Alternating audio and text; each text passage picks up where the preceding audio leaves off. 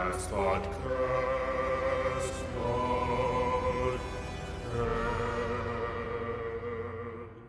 guys, long time no talk. Justin here with a quick little update on the podcast.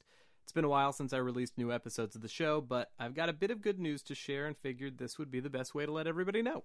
Starting next Monday, June 22nd, I'm going to be releasing a new episode of Batman the Animated Podcast every single day of the week as a fundraiser for various charities and organizations who I believe can use our help at the moment. For 7 consecutive days, there will be 7 brand new episodes, and for each of those episodes, I'll be spotlighting a specific charity my guests and I believe in, and I will personally be matching donations up to a certain amount. I'll be providing more details on that amount and how things will work in the very first episode next Monday, June 22nd, but the best way to find out any and all info related to the fundraiser and the new episodes is by following @BTAS Podcast on Instagram and Twitter.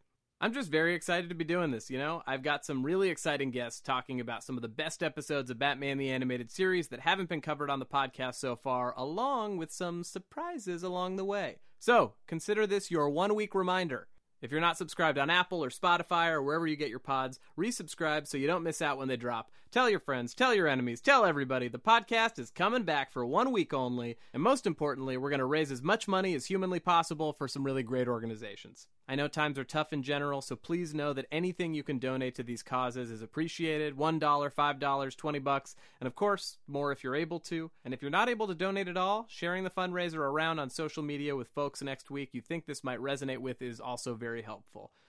Things are extremely tough out there, and I just hope this podcast can make a small difference as the U.S. grapples with systemic racism in a more present and meaningful way than ever before. So thank you guys. I hope you're all staying safe and healthy as we get through this pandemic together, and I will be talking to you again next Monday, June 22nd.